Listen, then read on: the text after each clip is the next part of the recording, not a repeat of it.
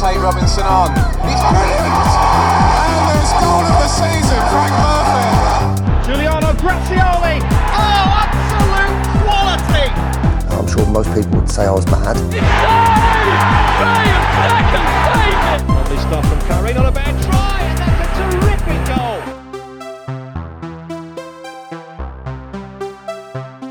Hello and welcome to the first ever Downhill Second Half podcast with me, Ian DL, our podcast producer, James Harrison. Hello. And in the most audacious free roll since Edgar Davids on his Underhill debut is Craig Clayton. Number one, good afternoon. Right, so we're aware that this podcast is probably the best part of a decade late. To give you context for those of you who aren't aware, Downhill Second Half was a website that ran from 2009 to 13 and was something of a light-hearted, if often pretty downbeat, view on what it was like to support Barnet. Early in lockdown, we discussed maybe bringing back the old sites, which we now have, and to do something to indulge in a bit of nostalgia while we've all got a bit of extra time on our hands. And this is what we landed on. So this podcast is going to be a nostalgic look back on supporting Barnet FC at Underhill. The era we'll be focusing on is from around the mid-90s up to the final days at the ground in 2013. The three of us all started going at slightly different times, as you'll hear, but all met on the terraces of Underhill during the early 2000s. And we've got plenty of stories and memories that we hope you'll enjoy listening to. Giuliano Grazioli. Oh, absolute quality! Right, so going right back to the beginning. Boys, what are your first memories of Underhill? What hooked you in? Craig, I think we'll go to you first, given the time frame. I think, so I thought about this in the week, about what the first memories were, or first memory, and I just don't have one. Barnet was in and around the household for as long as I remember.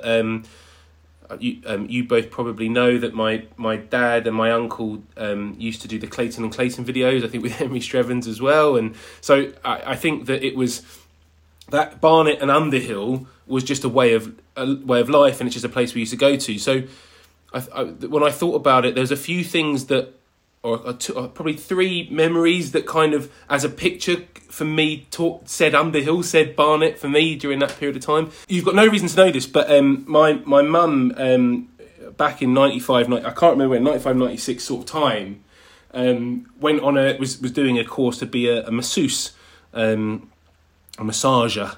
And she, as part of the course, she had to have practical experience, and she wrote to the Barnet Football Club and asked whether she could do effectively work experience there, and she worked with the first team and the youth team as the official masseuse.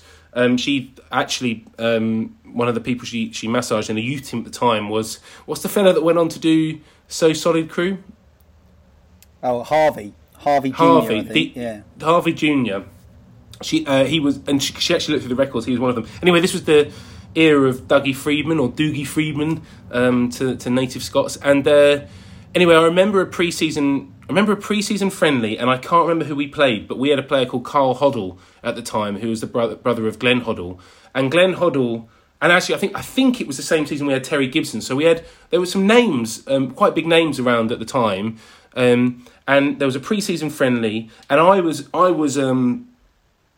so caught up. I loved Dougie Freedman. I loved him, and there were a few other players, and I went up to. I remember being near the changing room, the entrance to the changing rooms, and there's a few huddle of sporty type people around there in tracksuits and whatever else, and Dougie Freedman had just gone into the tunnel, and I really wanted his autograph, so I went up to one of these people and was like, with my pen and paper, or book and paper, to get autographs, and was, do you know when Dougie Freedman's coming out? And the guy had went to sign the thing, and then realised I was asking for someone else, and sort of went, no, I don't know, whatever.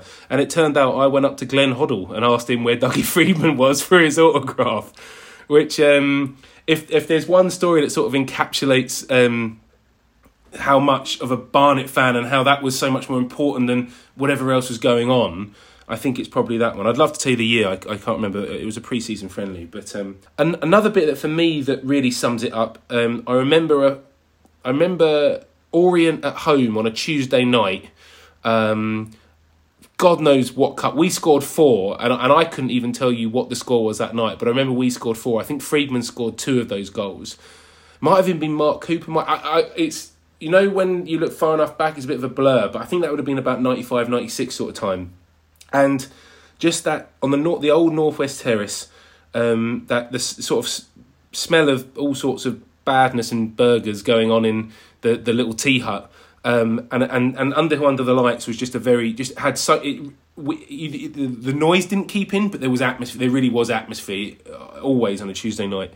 How about you, Ian? What's for you early memories? I was definitely kind of already quite in football. I've been going to Arsenal for about 4 or 5 years before I went to a game at Underhill. But I think it was just the kind of up close and personal nature of it all straight away. Kind of that access, the fact that you could get the players' autographs and pictures and all those kind of things. And it's all very cliche, but it's totally true. When you're 10 years old and you're football mad, that's what you want, is that kind of feeling of really being part of it. I think, my first proper game was a night game as well, and I think there's definitely something in that kind of Underhill Under the Lights. We had Bournemouth at home in the League Cup, and we were 2-0 down from the first leg. It was when it was the two-legged early rounds of the League Cup. 2-0 down from the first leg, and I think after about 20 minutes we were 2-0 down at home as well. Mark Steen was up front for them, and he scored, I think, both of them. I was there that night. Yeah, and it was, it went a bit flat, 2-0 down, 4-0 on aggregate, kind of like, And I do wonder if the second half hadn't happened like it did, if I would have got, wanted to come back so soon, because Barnet won 3-2. And I remember, I think we hit the bar or cleared one off the line or something right at the death to avoid it going into extra time. And that was just it. I don't know. It's hard to describe. I was just in. I was hooked straight away. And then, I say I was 10, 11 years old. It was £10 for a membership at the time, and a quid to stand on the North Terrace, which, again, for my dad, who was taking me, a lot more affordable than football at Highbury. And as well, it did help that we did have a good team that year. Like Harrison, Curry, McLeish, and a lot of very likeable players to kind of quickly fall in love with, if you will. And obviously that season was the year that we were top for ages, and then we fell away and we lost to Peterborough in the playoffs. But for a first season, despite the disappointment of that, it was pretty. I thought that's what it's going to be like every year up there, and obviously that wasn't to be sustained. But I just think straight away, just being in it, part of it, feeling very kind of what's the word? Just the close nature of Underhill in every aspect. That was just I was sold. Couldn't get enough of it. Go on then, James. What about you? Yeah, so I guess I was a little bit later to the party than you guys. I think I was probably 14 or something like that when I first came to a game. It was Cheltenham at home in 2001. I remember it very well because I think as a live football experience, I had quite a sheltered experience. My dad sort of took me to his local club at the time, which was Watford. So I didn't really have that much experience of going to games up to that age. And I think the point that you sort of mentioned about sort of the proximity to it all, the closeness to the pitch, you can actually see and hear everything that's going on the pitch, and that sort of thing sort of grabbed me straight away when I was watching these games. So I grew up in Potters Bar, so Barnet was always sort of the local team to me around the corner, but I never got to go. I never sort of applied myself enough to go until the 2000-2001 season, where obviously Barnet started pretty well in the league, and then they were just in free fall, and I decided that was a point that I wanted to start going. So I got a cousin of mine and I got a friend of mine, and we went down to this game against Cheltenham, and like you said as well, it would be interesting to see actually if the games weren't as good as they were earlier on, or as entertaining as they were earlier on. I wonder whether I would have become that involved in it. But the Cheltenham game particularly, that 2-2 draw, where Streven scored a late goal at our end and sort of celebrated in front of the North Terrace, that was exciting. And then sort of Cheltenham equalised after that. It was sort of quite entertaining, and the football standard was acceptable. So that sort of thing was like, right, okay, this is actually quite enjoyable. So went along again the next couple of weeks, that we played Rochdale, and then that famous Torquay game, of course, which we'll talk about later on, but obviously quite a significant part of Barnet's history. But that sort of experience of being there, being on the North Terrace with the crowd there, being that close to the pitch, was something that was interesting. And then a bit further on from that, we got relegated that season. So my first game of the following season was against Lee RMI. And I stood on the North West Terrace that time. And the thing that really grabbed me about that was, yes, the game was pretty nondescript. It was a 1-1 draw and what have you. But I remember looking and hearing over the pitch at the East Terrace and thinking, the way they're celebrating goals, the way they're chanting and stuff. That's the place that I really need to be. And a few weeks after that, we played a game against Havant and Waterlooville. It was an FA Cup replay on a Tuesday night, and I think, as you alluded to as well, the night game and the circumstances of that particular game, where it was Wayne Purser scored a hat-trick, and I believe it was very close to a record for the fastest ever hat-trick in the FA Cup. Like 3 minutes, 3 minutes or something, wasn't it? He scored it in. It was something like 3 minutes. Wayne Purser scored a hat-trick in 3 minutes, and that atmosphere that night, and that sort of, the celebrating goals. I never celebrated a goal like that where there's bodies everywhere and people are jumping around, and you end up in a position on the terrace where you hadn't been before. To a 14-year-old, you're sort of thinking, "Wow, this is it. This is the best thing in the world."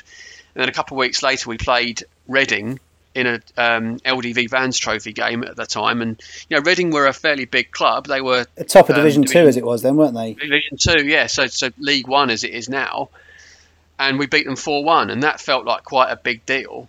And again, the terrace was sort of quite exciting, good atmosphere, and all the goals were celebrated sort of quite manically, or it felt like it at the time at least. So that felt, I was straight in. That was it. And from that point onwards, I really got into it. And I went to my first away game around that sort of time as well. And that really grabbed me. That was it for me.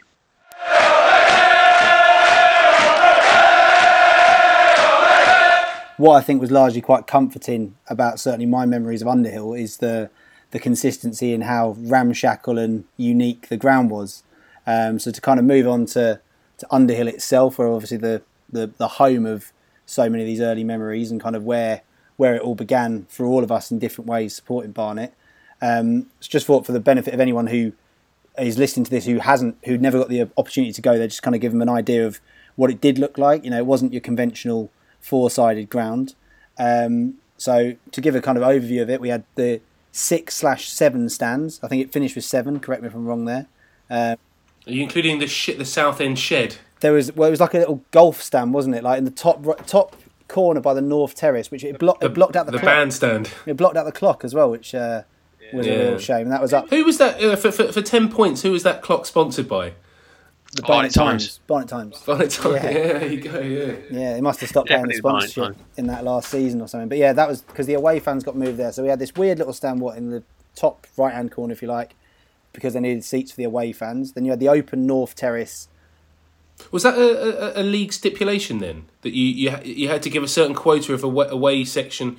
But yeah, because of course, yes, yeah, exactly. So the south end for a long time was the away end, but they flipped it up to the north end and gave them the shed to meet the quota. It moved around quite a lot in those last few years. So you had, the away bit was the North Terrace, which was an open terrace behind the goal, the little weird temporary shed in the corner, and then they generally had half of the East Terrace. So the East Terrace ran the length of the pitch, and that was a pretty good indicator from the other side of the ground, wasn't it, of the slope from one side to the other. The way the roof went. You definitely noticed it more from when you were sat on the opposite side of the pitch. Yeah, you definitely saw the slope more from over there. Yeah, so you had the main stand on the other side of the ground from the East Terrace with the dugouts in front, and the tunnel came out from there. You had the players' lounge underneath it, and that was the posh side, if you like, which had blue seats, which was always a bit strange to me. I don't know if either you know why or the reason for that. I believe we got one from another club. I can't remember who it was, but someone they knocked a stand down somewhere, and we got some seats from it or something like that. That might not be true. I'm not sure.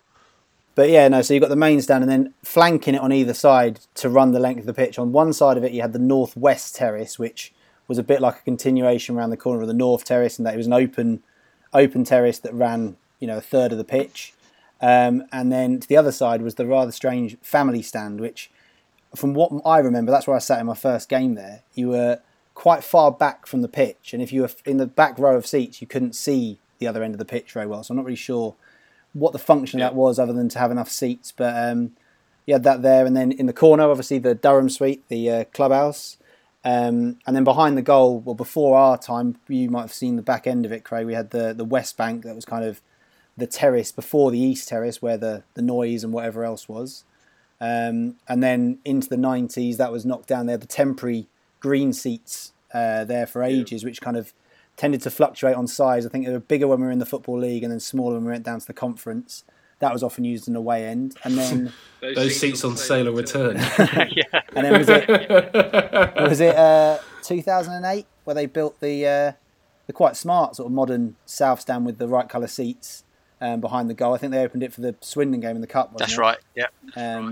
Yeah. So that was what the ground kind of looked like. So what I thought we'd do just is to go round and have a think about the different parts and what we remember about them and why maybe they were unique or a bit different. Well, I think I sat or stood in all of them at some point. I think we all must have done at some point. Apart from maybe the northeast seated stand that you spoke about with where the away supporters were placed. I started on the North Terrace, that sort of shallow terrace behind the goal, and like I said before, the proximity to the pitch was good, but it was it didn't really have much else going for it. Do you remember it sort of slanted because it went with the houses, didn't it? So it was bigger at one end. Like there was more steps at one end than the other end, wasn't there? Yeah, it went from about 10 at one end to 3 at the other, which so it kind of slanted a bit like the roof of the East Terrace. It did it with the steps on that. One thing, the thing that really took me when I first stood there was that the fact that the houses behind, they could see straight across the pitch. It would have been actually quite a decent view, wouldn't it? Yeah. Well, then that you mentioned the Torquay game. I seem to remember that. That was going on. There was a lot of people watching there. Do you remember it being quite an exciting moment when the ball managed to clear the net and go into the gardens round there? And then you see a little official of the club run round and have to knock on the door and ask for his ball back. We thought it was quite a remarkable thing for a professional football club, but probably not uncommon in other clubs. Because that wasn't a short fence, so to clear it was quite an achievement to clear the fence from wherever you were shooting from. Well, any football moment that generates a way, that's a fantastic thing. With that fence, I think one of the most Barnet things ever was. Do you remember when we won the league, obviously in 2005 against Halifax, and they had the really impressive banner provided by the sponsors that said "Champions"? Have I imagined this, or did it actually happen that it took ages to unhook? I'm sure it took ages to unfurl. Like it came half down, so it sort of said "Champ," and then yes, yeah. I like to think that we were hedging our bets there because we were 3-1 up, weren't we, with about 10 minutes to go, and that's when they started doing it. And I think, it must have taken about 5 or 10 minutes. I think they managed to get it down by the time the full-time whistle was there. But yeah, it just was a amazing sort of summary of what the club can be like sometimes when it took 10 minutes to take a banner down when we tried to do it too early. It's in some ways timing was perfect, No, but the North Terrace there. I was just going to say the Northwest, which was obviously to the side of that, was a bizarre little place when you think about it. I spent a lot of time there, and one of the features of that, and we call it a feature, that I used to find quite amusing was that often at half time people would go and spend a penny, as you'd say, and go and use the toilet, and the ladies' toilets were right next to the away changing room. So often, women in the area, as in that you were standing, would come back from their sort of half-time visit and would have been able to hear the team talk or whatever was going on in the away dressing room, and you'd hear stories of they're having a bad one in there or whatever, or or whatever the thing was, and that was always I always thought that was quite a bizarre feature of that stand, that the nearest toilets were right next to the away changing room. Well, I feel you've got quite a good inside view, because I know, like James, I started on the North Terrace as well, and I think that's kind of a lot of people seem to, as younger fans, go there, and then there was a sort of the graduation process over to the East Terrace when you were ready to go and join in with all the singing and what have you, and we'll come on to that in a minute. But the Northwest, I know that was kind of looked at as a strange place, like you say, and certainly from someone who I may have stood there for a friendly or something like that, just to go there once or twice. It did have a certain reputation about the sort of characters and the vibe, shall we say, over there during games was not always the most positive. I don't know if you can shed any more light on that. it was. Thing is, when you don't know any different, it's you just accept that it must just be terrible all the time. You know, that was kind of the feeling. There were some particularly they didn't even all get on. They disagreed in the different types and levels of badness that was going on the pitch. It was the best thing. They genuinely were negative. But what I would say about that as well is that when it was good, you know, that kind of thing of when someone's always a bit downbeat, when you actually see them smile and happy, it sort of it really feels a bit different, and it makes it feel quite special. And I can remember people being weirdly, when the day we went down against Torquay, people being quite positive in there. It was packed, it was rammed. There were people climbing over the back of the thing to get in, and yeah, I remember it being hugely busy. And one other story I remember from there is we played Middlesbrough in the League Cup on a Tuesday night, and Paul Merson played for Middlesbrough that night, and I remember him getting some appalling abuse from the East Terrace. I certainly learnt some new words. I would have been sort of, I don't know, 7 or 8, 9, that kind of age. And I remember saying to my dad, why do they hate him so much? And he couldn't really explain, but certainly the gist of it was that Paul Merson had some marital issues, and the East Terrace was particularly keen on reminding him, and certainly maybe trying to tear open some wounds that had tried to heal. So it was, yeah. I remember. You talk about the East Terrace, and I will come there. But when you looked at the East Terrace and you saw the singing and whatever else, there was also some vulgar stuff going on over there, and some real unpleasantness, you know. Yeah, that when you're 14, that does sound and seem like the best thing in the world. Maybe it was something about that side of the ground, because, you know, when we'll talk about it in more detail later on about when we moved over to the main stand. But you know, we were talking about how there was that sort of negative vibe over there. But you know, when we were, you know, languishing in the bottom end of the Football League towards the end of the 2010s, or sorry, the 2000s, we certainly became negative. And if you remember what this website used to look like after a game where we lost 2-0 at home to whoever, you know, it must have been something about that side of the ground that bred negativity. Sorry. Well, to be fair, James, and it's probably an item for another time, but I remember what it was like I'm sure we'll cover away games and whatever, but I remember the immediate aftermath of an away loss on that coach on the way home was a very dark place for the first hour. Yes, it really was. And I think I probably took it the worst, but we'll cover that later on, shall we? You weren't even always happy when we won. No, that is true. That is true. A complex character in his teens, like many of the characters we were talking about there on the North and Northwest Terrace. Because I always thought when I moved over to the East, you looked at it and I just saw, on, you know, a rainy day at home to Northwich or whatever, like, why are you not? Why not standing under a bit of shelter? Why would you subject yourself to that? But I guess habit.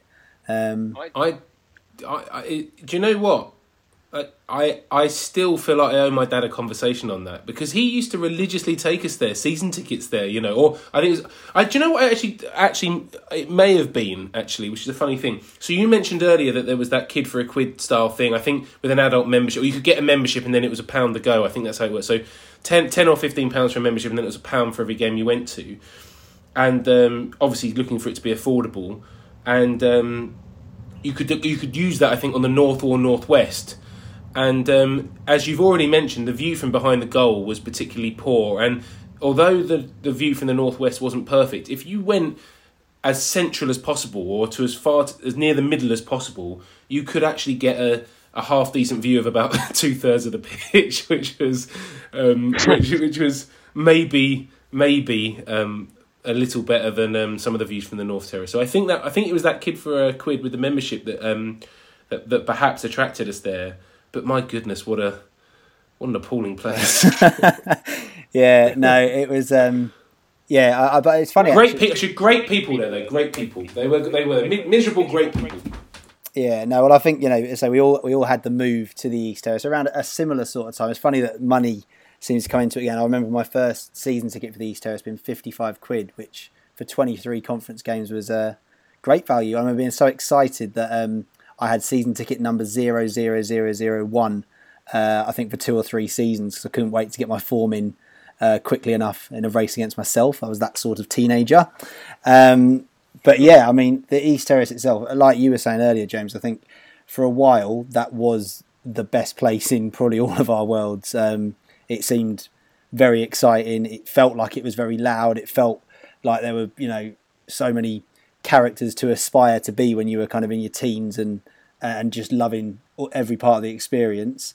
I suppose, and I almost don't want to ask it, is were we looking at it through maybe not rose-tinted glasses, but teenage glasses, and maybe didn't realise that maybe it wasn't as loud as we thought it was. It wasn't as mental. I don't know. Almost certainly, yes. I think there would have been times, particularly when we were, the 03, 04, 04, 05, when we were having a particularly successful season. Obviously, the 03, 04 was a playoff season. 04, 05 was the title-winning season. So undoubtedly, there would have been times there where genuinely, yes, it was as good as we remember it.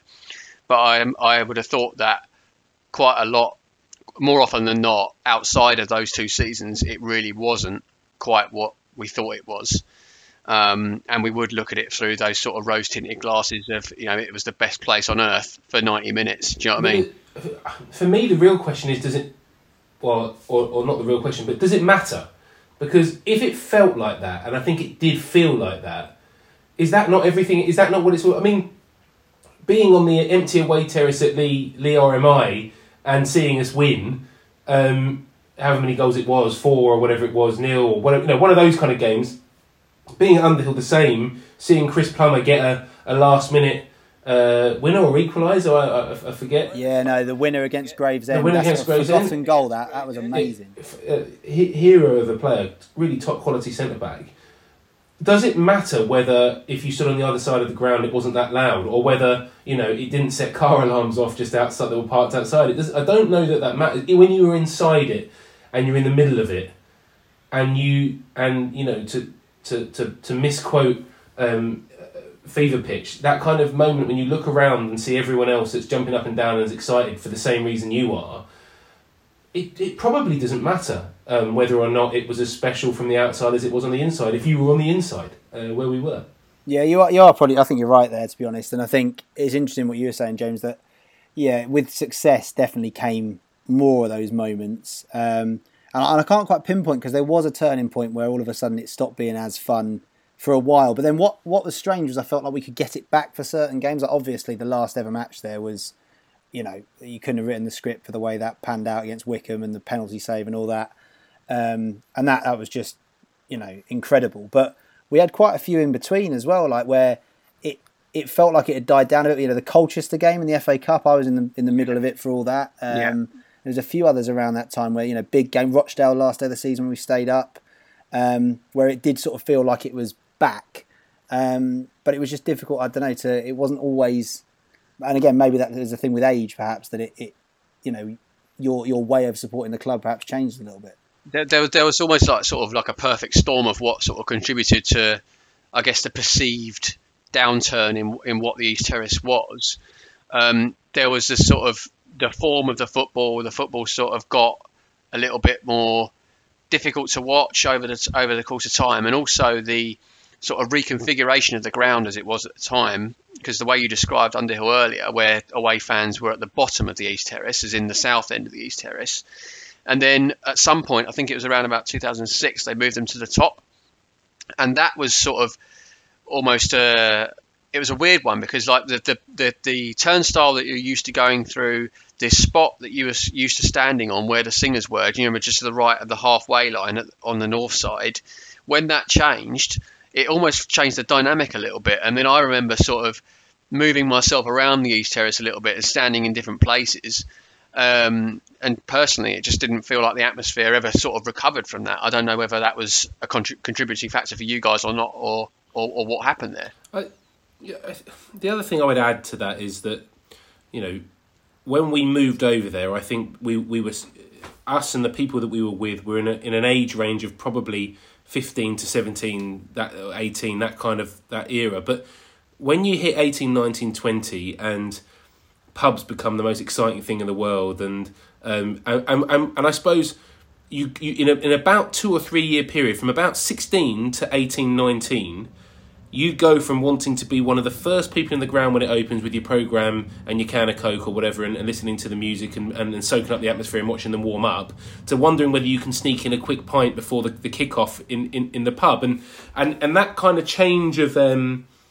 I think that change of priority, and also as you make friends and it becomes a community thing, it changes your relationship with the club and with the game and with the match day, I think, a little bit. I don't know if that's... Perhaps a bit of a territorial thing as well, because we were, I think, as you say, in that time frame when we were quite good and we were all of a certain age, and there was a lot of people we knew in there, that it felt like our spot. And I think, James, that's a really good point about the move where it switched which half of the terrace they used, and then you did have and it's nothing on anyone, but a lot of new people who maybe weren't there before, a lot of younger people who, when you're that sort of age, you're particularly, negative perhaps about anyone who's younger than you being worthy, perhaps. Well, just a bit precious. Yeah. Just a bit precious about what was ours. Yeah, absolutely. And I remember actually, and I blame you for this then, Craig, because as I recall, you and I for about a season ended up standing down the far end of the East Terrace, which was basically the northwest with a roof, if the characters were around. No, Ian, I really think we'll get more of an insight into this game if we stand right next to Steve Percy. I don't know. It was different. To be fair, though, but then I would add to that, and I thought you put it, or one of you put it perfectly. The whole thing about the relationship with it all, because I think that there are days and times in your life where you want to sort of let go and sing and jump around and make a racket, and then there become other times where actually what's quite nice about football is that it's going on and you can watch it, but you can have a chat with people as well and be excited about it and have highs and lows and all those moments as well.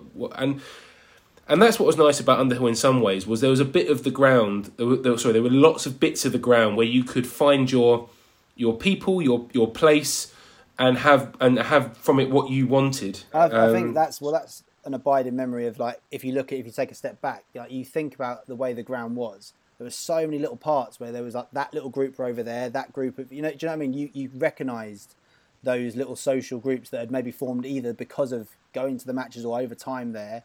And I think that's what made it special. And I guess that's very hard to replicate anywhere else when something's been there for so long like that. And I think that was definitely a part of its charm. Certainly on the East Terrace, where you had, the noisy bit, but also if you sort of went down the terrace, you knew almost week to week exactly who you'd see at each kind of point as you walked from, where the corner flag was up to your spot. And I think there was something quite special in that, definitely. Yeah, and I think the social group that I sort of attached myself to at the time, certainly I think more so through away games. I think I started meeting people through away games. And then when that sort of group started, they moved themselves over to the main stand. I don't know what the reason was. I think they just wanted a better view of the pitch, or maybe they got themselves to an age where they didn't want to throw themselves around and drink, and sing and all that sort of stuff. Drinking was definitely a thing. So then I sort of took that decision to go, right, well, I'm going to go over there and I'm going to go and sit over there. It might have been half influenced by the fact that I was doing a little bit of work on the side for the club at the time and getting free season tickets, and I had a choice of where I could go in the ground. That might have had an influence on it, but at the same time, that sort of meant, well, I'm going to go and sit with them and I'm going to go and sort of do whatever. And that, I guess, gave me the impression that I sort of alluded to earlier on, and I said, maybe the atmosphere wasn't as good as we remember it, because I remember sitting in the main stand and I could barely hear the East Terrace sometimes, most of the time in fact. And maybe that coincided with a bit of the football, but then as people sort of spread out a little bit across the ground, especially when the South Stand opened as well, it sort of dispersed and it sort of the East Terrace sort of lost its magic, I guess. Yeah, well, I think the South Stand was a weird one because it came in and a few of us, I know I went there a little bit, and it kind of, you say it fragmented a bit. So you had some of us in the main stand, a few people were still in the East Terrace, but the South, it never really got an identity. I tell you what, if they put a bar under that stand, that would have. Yes. Can you imagine? I think that would have been. Yeah, absolutely.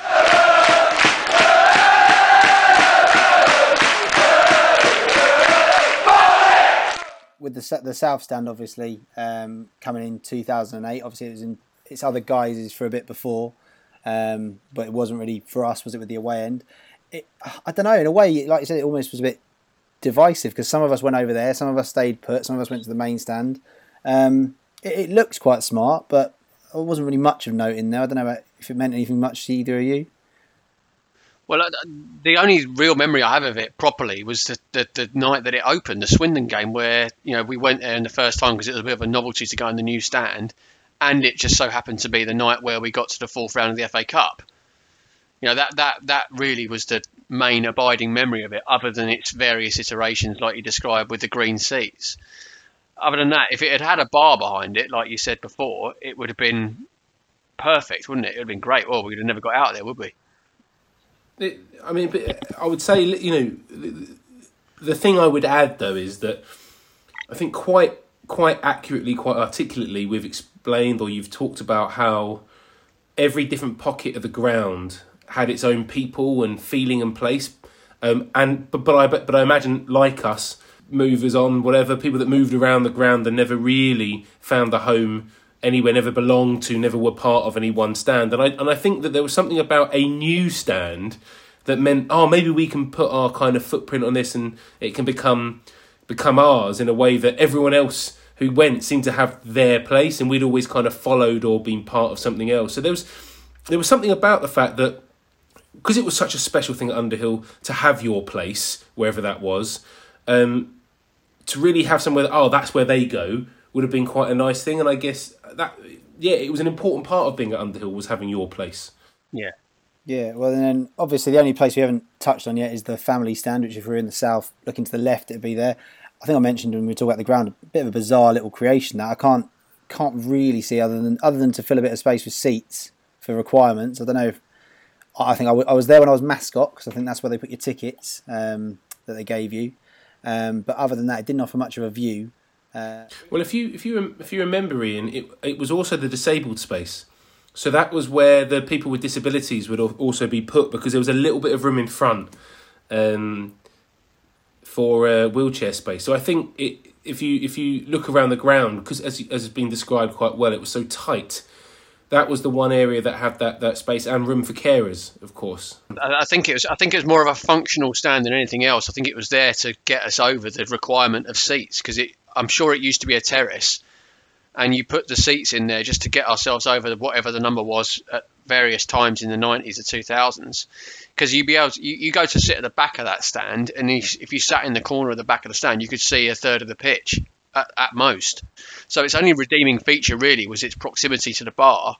I think most of the times that I sat in there was coming down from the main stand about 5 to 10 minutes before half time, and just sitting there or standing there just to see if anything happened, and then walking straight into the bar the moment it opened. Yeah, I remember when we had... What was that fantastic initiative? One of the best initiatives ever at Underhill. That's what I was going to come on to there. Go on. Where they, I think they did it, I think, in both the final two seasons there, where it was like a short-term Durham membership. You could buy for a fee, and it meant you got access with a little card or something to the bar during the match, because they took away that access, didn't they, sort of when we got back in the league, and it was all corporate. Because I was going to think as well, that family stand bit, I remember a few times, if anyone who was a bit of a name was at the game, that would be where you'd run down to get an autograph. Certainly when Arsenal Reserves played at Underhill, I would definitely chase Wenger down that bit a few times to get him to sign my team sheet or whatever.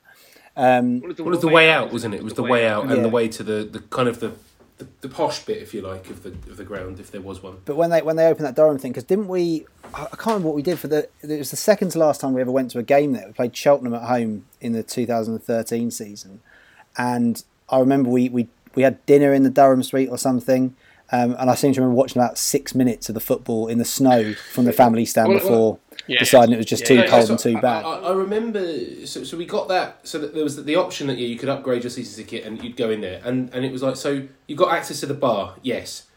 Can you go to the bar and get a drink during the game? Yes, but to be clear, the very, very small narrow windows at the top, that actually, if you climbed on about 3 chairs and a table, you could look out and see the pitch. There will be a blind that comes down, so you won't be able to view the pitch at the same time as drinking. And it's like, well, if anything, that's a bonus. If the reason I've come in here for a drink is because it's terrible out there, the last thing I want is to be able to see it from my from my haven of alcohol in here. That was a good time, because that, like you say, that place, the Durham Suite, did change over time, didn't it? Because it used to be the place that you used to go before the game, because you used to go into, the routine used to be you go to the Weavers, which is a pub just up the top in New Barnet.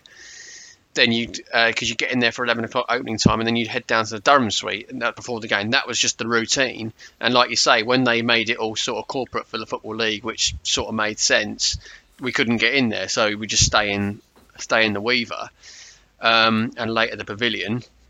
But the Durham Suite, they took that away, and when that came back, and when they did that ticket, it was great, wasn't it? It was just a great way to sort of enjoy a few drinks during the game as well as before and after. And the only thing as well with that ticket, and what I did love that when it was the fans bar and it was everyone in there, but with the, let's call it, exclusivity that offered, we had a few quite good chance meetings with people in there. I mean, obviously when Scott McLeish came back on loan, I remember us pestering him. I think we had a Friday night game with Torquay. I remember chatting with him for a bit, probably mostly against his will at the bar.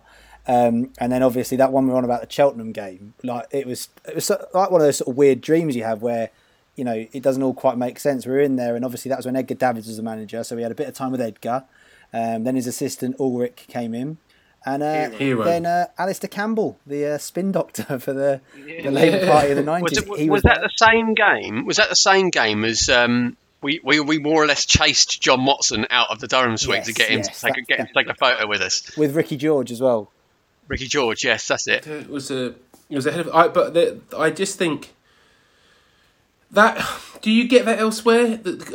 Grounds that are bigger, do they allow for that kind of the opportunity for all those people to be in the same place at one time? The moment with Edgar Davids and with I remember vividly that moment because I remember that someone asked him who the best player he'd ever played with was, and someone else in our group managed to answer it on his behalf and asked if it was Paul Scholes. And Edgar Davids, having never played with Paul Scholes, naturally inquired in a thick Dutch accent whether he was drunk, or he said, "No more drinks for this guy." I think was. I thought it was no more beers for you guys. was how I recall it, but it's probably somewhere in the middle of those two. He was great, but I was going to say there was that moment with them, but another exciting moment there. Do you remember when? I think when you're a lower league football fan in particular, the dream is that cup draw against a really, really big club, and they probably don't come bigger than Manchester United away at Old Trafford. And I remember we'd just been promoted back to the Football League. It was our first or second round, I think, or third round, but it was that first year back, and for whatever reason, a lot of us were in there when that draw was made. I think it was prior to a game, or I think just before a football match. I can't remember what it was. In any case, the place went mental. When and I think it went mental before the words "but" because everyone knew the number, so it went number 3. There you go, yeah, number 3. But and before it could even say Barnet, there were genuinely chairs and tables were upside down. I don't know how or what happened, but it was like a scene out of a film or something. It was mental. It was like a very important goal had been scored, and just people were running around the bar everywhere, and it was like one of those scenes that you saw quite a lot in the World Cup in 2018 and the Euros, where pint glasses were flying. And I'm not exaggerating that is genuinely true.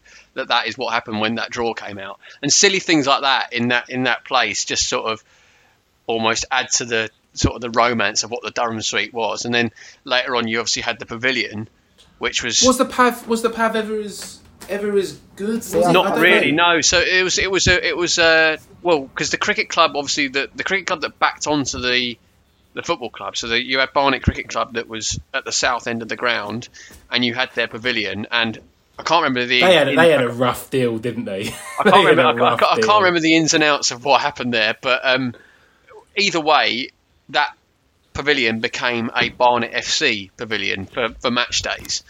And you didn't quite get the same romance there, but that was the place to be before the game, wasn't it? And it just didn't really have that same feel to it, but it did have its moments, like that Wickham game where everyone was out there and everything. It was early season. It did have its moments then. Early season, end of season games were great because obviously you had the cricket pitch and the sun was out, and when you think of it like that, you think, that was brilliant. It was absolutely fantastic. But yeah, I think those kind of dark winter afternoons when it wasn't the biggest in there either.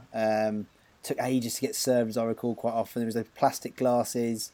It had a horrible orange paint job on the walls, if I remember rightly. Didn't they for a bit try and make it like a sports bar? So it wasn't necessarily just Barnet. It had all sorts of other random stuff for a short period, Well, and then because they tried to open it in the week, open during the week, only for a short time, I think. Yeah. And it was a bit of a depressing place. I remember, obviously, I'd just turned about 18, 19, so the pub is still, like you said, very exciting.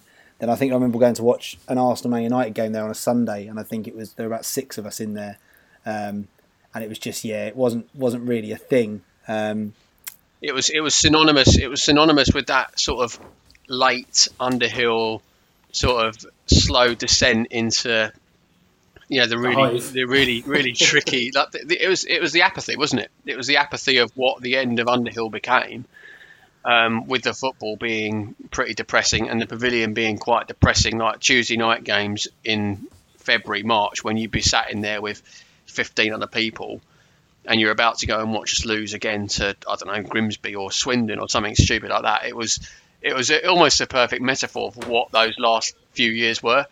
Yeah. It was. I think in defence of the club, it's really hard.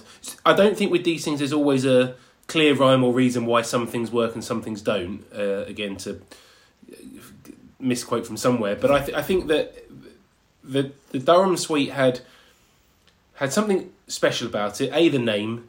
It was named after a player who'd been very successful with the football club and had passed away sadly. But that gave it a kind of bit more of a personal feel.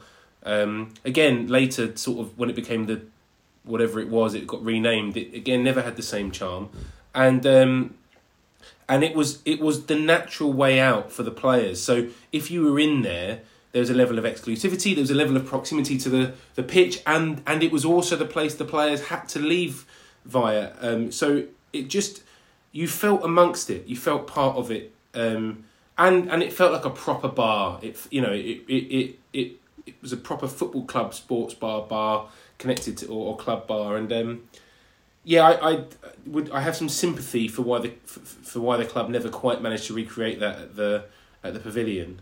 But as you say, on a summer's day, few of them in a football season, but on a summer's day when you could sit out there on the grass, maybe watch the cricket. I even remember. Do you remember?